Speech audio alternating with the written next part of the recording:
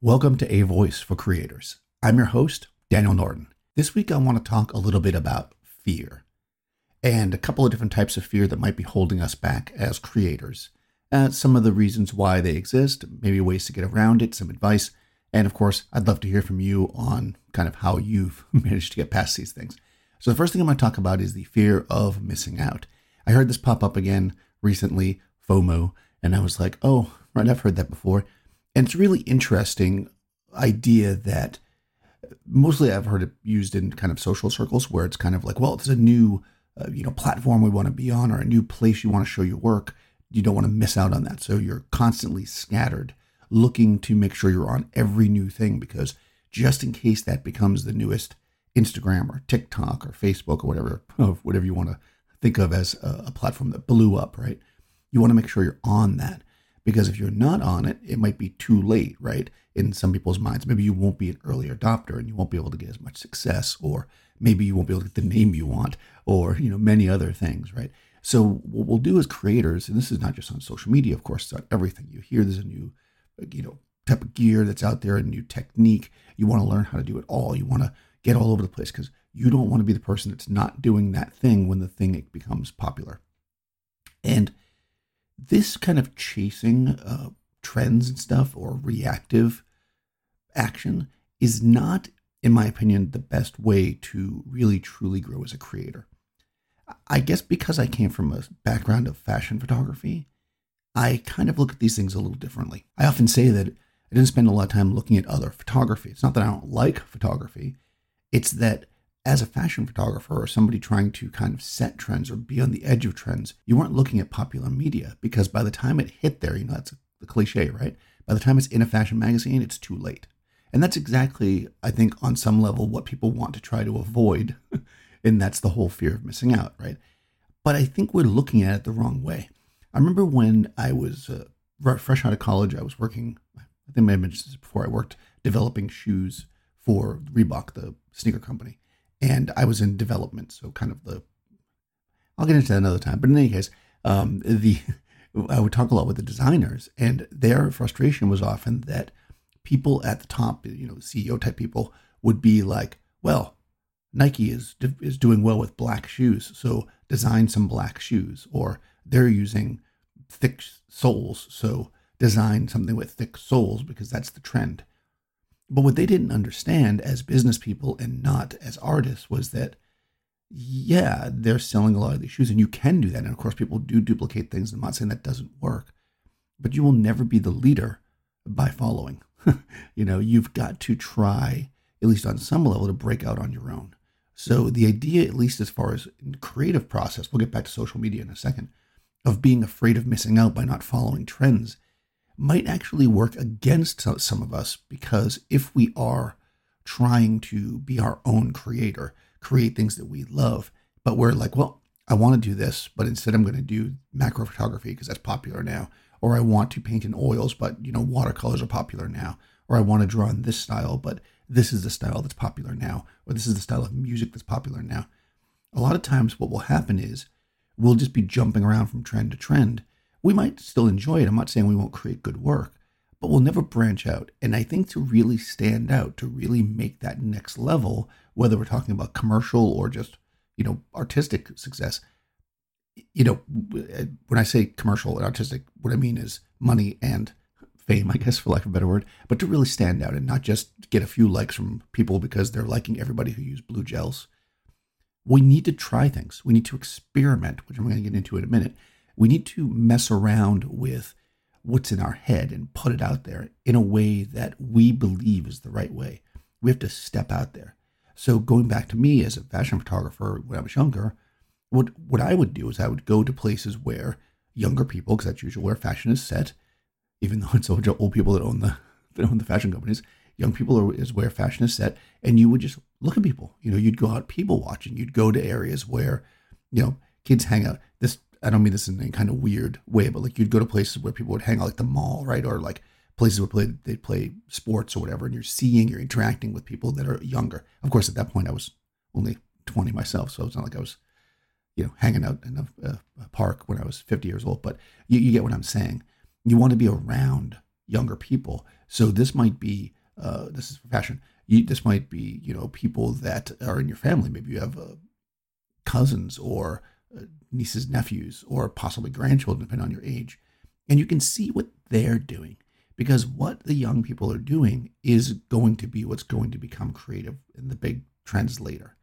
Rarely, rarely, unless they're a famous person, are trends actually created by older people. The older people make them more popular. They'll popularize them, I guess is a good way to say it, but they watch other people. I remember very specifically when I was early in college that when the grunge fashion trend took off, as I saw that start to pop into the magazines, I was just looking around me. I was like, yeah, this is the way that art students that I knew had been dressing for like 3-4 years before it appeared in the magazines, right? So it's kind of like they were already doing it. And now those that maybe weren't exposed to that community were seeing it, and then it becomes a popular trend. This is true for music and everything else, right?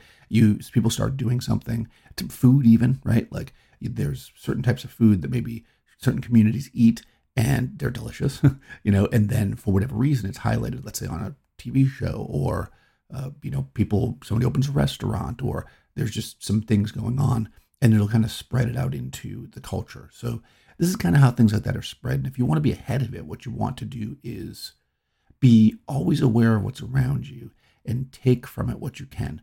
This is kind of a side, kind of really step to the side here, but this is, again, kind of solution, right? Instead of being afraid you're going to miss out on the trend of whatever it might be, look for the next one. Be aware of them before they happen so that you are an early adopter, right? That's the plan. Now, you can't always be an early adopter because obviously you don't know everything. You're not in every trend. You're just going to miss a lot of it. That's just the nature of the beast. If we're talking social media, what I recommend that you do is try to put your footprint on any new social media platform that appears, but don't put a whole lot of effort into it at first. That being said, so for instance, let's say that Instagram was just starting today, and I found out about it. I'm like, people are like, oh, you have this new Instagram thing? And I was like, oh, I don't know what that is. Well, people are posting photos, whatever. I'm like, well, okay, so photographers might go there. I'm going to go have an account. I'm going to put my profile picture up. I'm going to list myself as a photographer. Maybe I'll put a picture. And then in my bio, I'm going to say something like, be sure to follow me over on YouTube or wherever I am, right? Because what I want to do is make sure that my main presence, the presence that I see as myself, is the one that gets put everywhere. So if I'm on platforms like TikTok or Facebook or Tumblr, Flickr, these things, they should all be pointing back to what is my main thing. And maybe your main thing is, let's say, Instagram, or it's YouTube, like for me, or this podcast. So wherever I am, I'm on Twitter, but I'm always trying to send people to my podcast because this is where I really talk to you. Like I put tweets on Twitter, obviously, and little clips from the show. And if you don't follow me on Twitter, you can. But that information is in the description, by the way. But what I will say is that mostly I want you to come here. This is my space, right? This is where I want you to come and listen. And this is one of those places that I can actually express and talk about the things I want to talk about to you directly. And hopefully you're getting something from it and you're able to talk back or, send me messages or get some kind of a positive loop from it. So for instance, Clubhouse. I don't know how popular Clubhouse is right now because when Clubhouse first popped up, I didn't drop everything to go to Clubhouse. So Clubhouse is, if you don't know, is basically this like voice platform where people could come and talk, and people host rooms and you can like raise your hand and talk to people. So it would almost be like an interactive podcast. And perhaps this podcast done live on Clubhouse could be interesting. I don't know. If people are on Clubhouse, let me know. You can call in using the Anchor app. Of course, the link is in the show notes. You could also send me an email at rmavoice@gmail.com. But anyways, that's a side note. So for instance, that was one of them, right? I was doing a podcast. I have another podcast for gaming, if you don't know that. And, several podcasters were like, oh, we got to go to this Clubhouse. And I went and I was like, let me get an account. Let me set myself up. Let me see what it's about. That way I'm there if it does blow up and become something people are really going to use a lot in my circles, or that I feel like it'll work for me. But I didn't drop my podcast to go to Clubhouse. This is what we're talking about, the fear of missing out. You don't want to drop everything in order to not miss out on something. What you want to do is be aware of what's happening around you, but always be cognizant of your core. Think about a single platform that best represents what you're trying to put out there in the world. If you're trying to put out, let's say, photography, you're a photographer, maybe your platform is Tumblr, let's say, or Instagram. If you are a writer, maybe your platform is a blog or possibly Twitter. Maybe your platform, if you're a filmmaker, is YouTube. So we can say, all right, so I'm a writer, I'm going to have a blog, and that's my main platform, but I'm still going to be on Instagram, possibly with behind the scenes shots of things I'm investigating that I'm going to write about in my blog, possibly with clips from the blog. Maybe I'm reading parts of it, right? And I'm going to film that. Maybe I'm also on Twitter putting, again, clips from the blog, putting links to it so people can come back, but the blog is still my center. And when something new comes up, let's say Clubhouse or whatever, YouTube, then I can say, well, I should definitely get an account there because I want to make sure that I don't miss that, right? So I'm still kind of doing that, fear of missing out. But don't be scattered. Don't run everywhere. I had read, I forget who said it now, but they were talking about the idea of the word busy. And they said, if you find yourself constantly telling people that you're really busy, then you're not in control of your life. You should be active and working towards goals all the time, but busy has this connotation of being overwhelmed and out of control. And we don't want that. We don't want to be overwhelmed and out of control. We want to be in control. We want to be scheduled. We want to be able to do what we got to do. And it's usually other people that piling stuff on us that make us busy. So we want to be, well, maybe that's a whole other, let me know if you want to hear about that kind of stuff, like time management and stuff here for an artist, obviously, not for a general person. But let's skip that for now. So the idea of chasing everything as it comes up is the fear of missing out.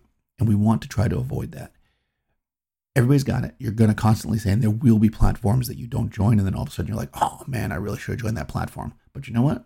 You didn't. That's the way life is. Join when you get a chance. If you've got a fairly common name, like apparently I do, it's hard to get my name on platforms. So I do try to get in early. But again, I don't, and I've made this mistake. I'm not just giving blind advice here, where I jump on every platform and try to be popular or be busy or be active on all of them. And it's just too much. You can only do so much. So you really want to think about your core, like I said, and then find from there, circle out. So if my core is YouTube, let's say, for my photography teaching. So if anybody's come to the podcast and doesn't know about that, I have a YouTube channel, Daniel Norton Photographer, and that's really my core, right? That's where a lot of my audience is. And from that audience, from that YouTube audience, I should say, I also have Instagram, because Instagram is where I show work. And primarily now on Instagram, I'm showing stuff for this podcast, which is becoming my core. And the podcast is my core, or my YouTube channel is my core. And anything else I do is to send people to them. Don't try to make each one of your social media platforms their own core, because you won't be able to maintain that. It'll just be too hard to do that. Now, as far as art's concerned, the same is true. If you are, and I've talked about this before, specialist versus generalist, if you are doing something and you're aiming for a goal and you want to be, let's say, a portrait photographer, then make portraits your main thing. Even if you do other work, still mention that. You go to a little league game to photograph it, you're hired to shoot the things. Also try to do portraits for the sports. If you are, a wedding photographer by trade and you're doing a portrait, let people know that you do weddings. Always push everything you do into that core so that you're not spreading yourself out too thin and being too reactive. Any of this stuff you add on that you're afraid of missing out on should really just be arrows pointing back to your core. Don't spread yourself out too much is my advice there. Now, the other fear I'm going to talk about here is the fear of failure. This is really common. Basically, we don't want to fail, right? I mean, nobody wants to fail, right? But failing is an important step in growth.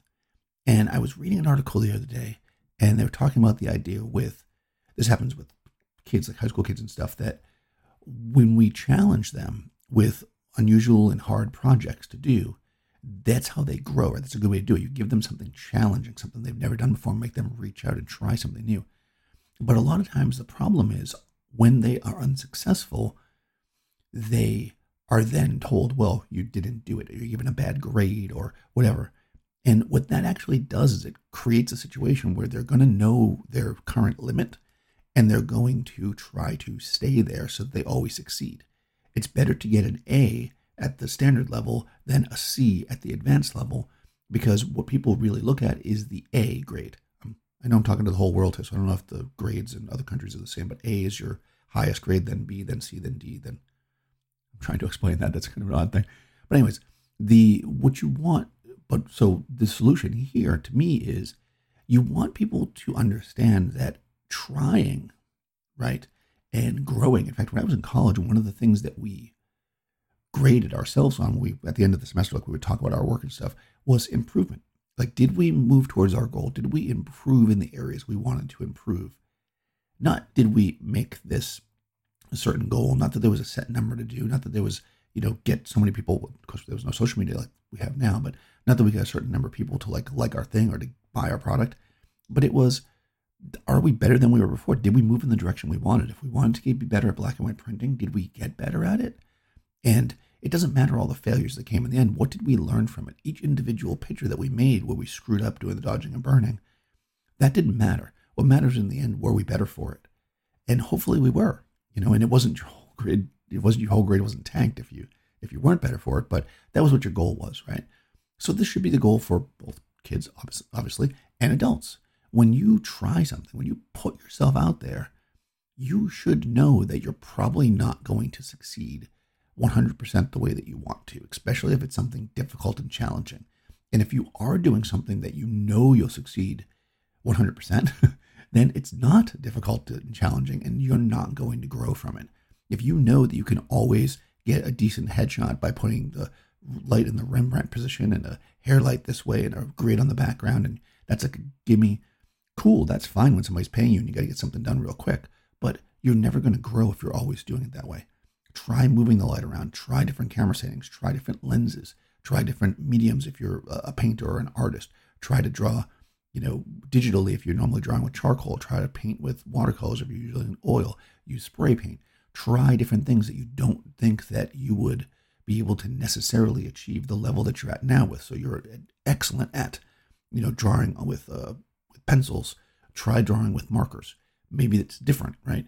And you're not going to be as good with the markers as you were with the pencil. Your art will not actually, it'll go down in some level because, that particular image. But what you learn from drawing with the markers in the end will make you a better artist overall in both your pencils and future things that you want to learn. This is obviously with photography, right? Try different types of lighting. So you're always using natural light. Go inside the studio and try to light something. It'll probably be bad.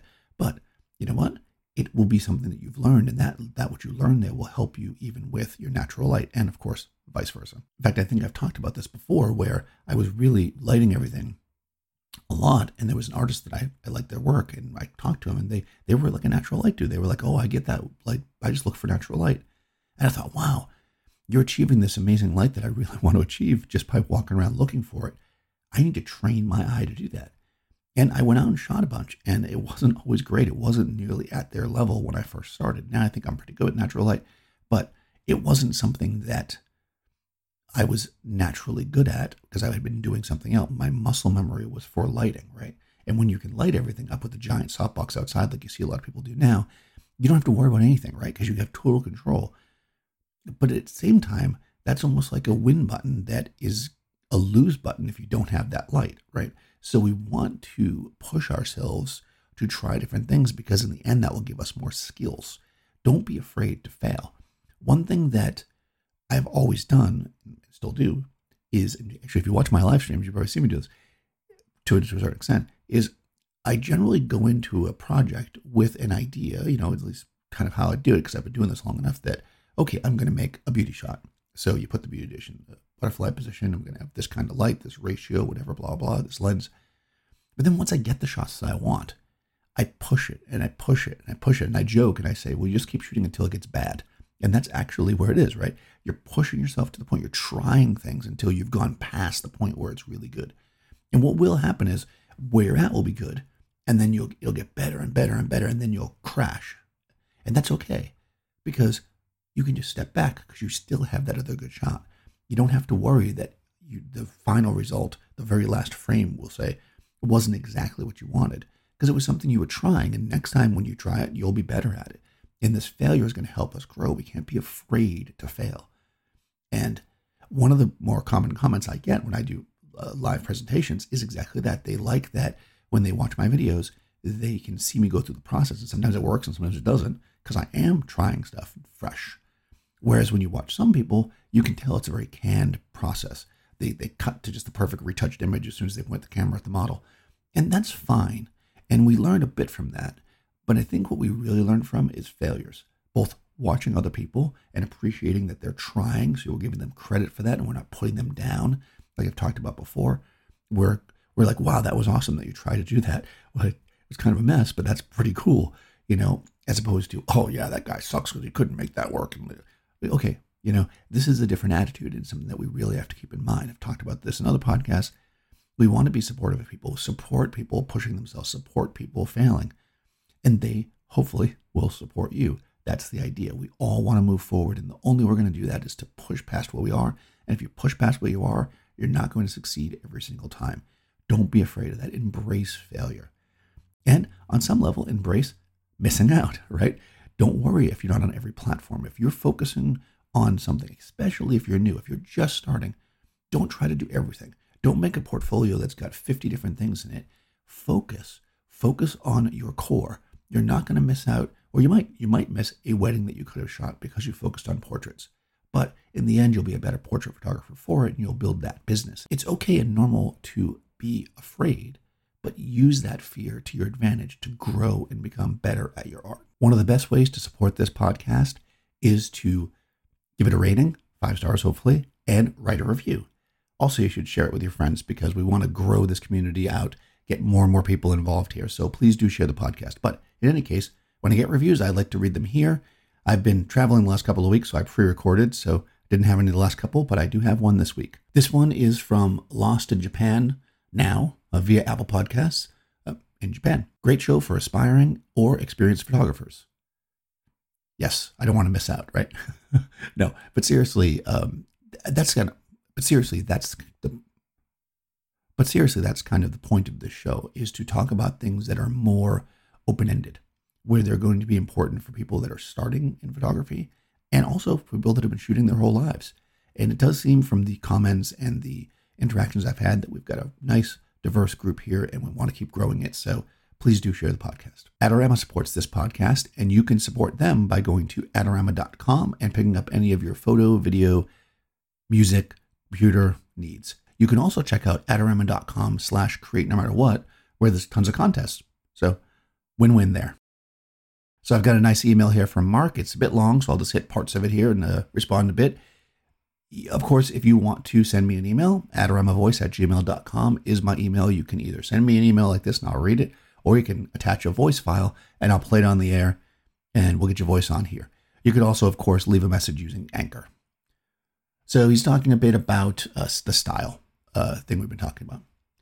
The way you tackle style has been thought-provoking and really interesting. Thanks. As you may have gathered, I listened to a couple of photography-type podcasts, and he tried a bunch, and there's a few that he really likes. But he's talking about this podcast here called The Candid Frame. I have not listened to this yet, but episode 568, they're talking about getting young people into street photography and the idea of ethics and consent when seeking permission to take photos.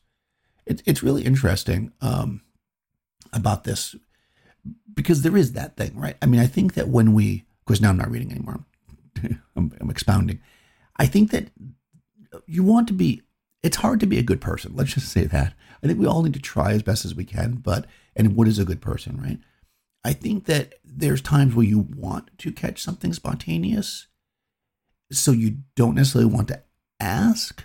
But I think what we really need to do when we're analyzing, and of course other times you should ask, and sometimes it's a combination. You shoot a quick picture of somebody doing something and then you approach them.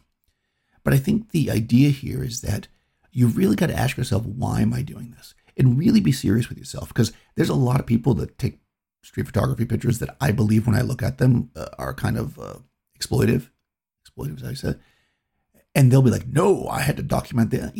I'm not buying it myself, but that's me. And remember that the images speak when you're not there. That's something that Seth says a lot. It's like when we used to do critiques, you can sit there and defend the image all you want, but if you're not there to defend it and people are just looking at it, they're going to see what they see. And when I see an unflattering picture of let's say a street person or whatever, I immediately think, well, that person was not really sensitive to the situation here. And people will argue back, and I've seen people like talk about all these really famous pictures of like the depression and stuff. And it's like, yeah, if you think that's the same as what I'm talking about, you haven't looked at enough street photography. But anyways, I think there is certain ethics in there. And you got to wonder why people are doing certain things.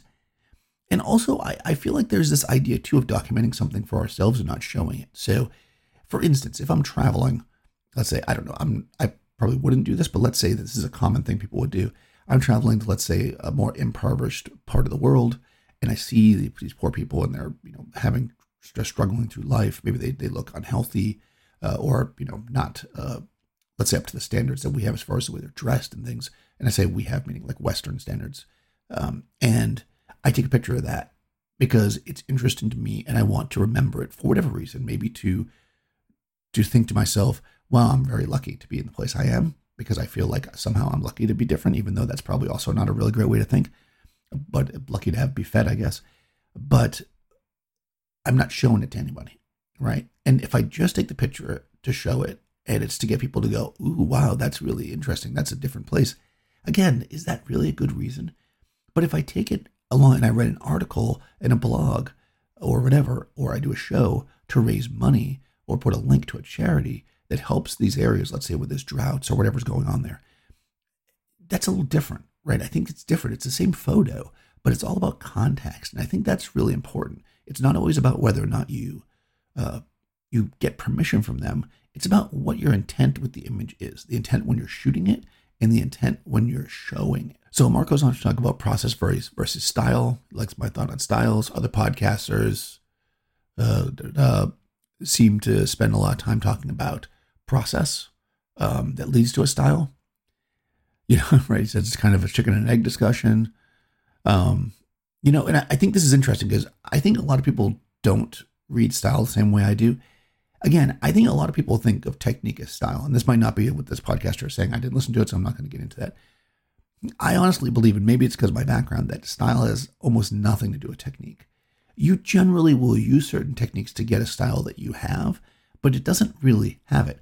And if you look at the really, really famous big photographers, the ones that actually are historically, not the ones that are popular now or somebody who's got a lot of Instagram likes, but people who really set photography, look at a history of photography book, you will see that these photographers, no matter what they shoot, whether it be street photography, whether it be portraits, whether it be landscapes, there's something about it that when you look at that image, you're like, oh yeah, that's a such and such image. You can see that connection.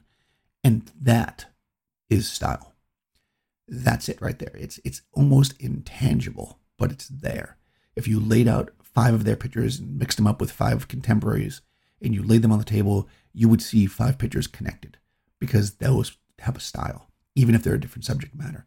To me, that's style. So is there a process to it? I guess. I mean, my process, and I often say this, which maybe is less satisfying to people. I think that you're already building your style. You just don't know it. And a style is something that you eventually recognize, not something you craft or work towards, right? And a lot of times when people say they're going to shoot in the style of somebody, again, this is why the word is loaded. They'll be like, oh, I'm going to shoot in the style of, Richard Avedon's American West series. And so you basically go out and you put somebody in southern facing light and you put them against a white background, you shoot with an 8x10 camera and you try to get them to react like Avedon did. That would be the challenge. But anyways, and you make these really beautiful portraits. But that's not his style. That's just some techniques that he used to get that there. His style is the part that I kind of talked about there, how he got the people to do the thing, right? The style is about you. It's about your personality. It's about what you put down, what your soul that you put into your images. That's your style, not a technique. So I don't know that the process to build it. I don't know. Maybe the process would be shoot what you really like to shoot. But anyways, I think that's interesting. It's awesome to talk to other photographers and to listen to other viewpoints because words are funny, right? We want to describe something, but sometimes you can't. You just know it's a gut thing.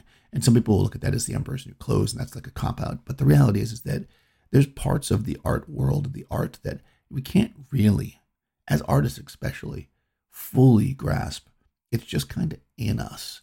And those that feel the same way, that are at that point, at the same point you are, they know what you're talking about. There's that like a nod. Because, yeah, you're right. I understand that. And some aren't. And there's different ways of going about things in life, of course. And that's the beauty of being a human, right? Thanks everyone for listening. If you want to send an email or a voice message like Mark did, adaremavoice@gmail.com, and I will discuss the subjects that you send in. If you want to just come up with a different subject or comment on anything else, of course, feel free to do that as well. You can use the Anchor app to send 1-minute messages. You just need to follow the link in the show notes. Thank you, Adorama, for sponsoring the podcast. Thanks everybody who listens and for the great reviews. Again, please try to share the podcast around. We're trying to get our numbers up so that we can get in front of more people and, get the voice out there, get your voice out there. I'll talk to you soon.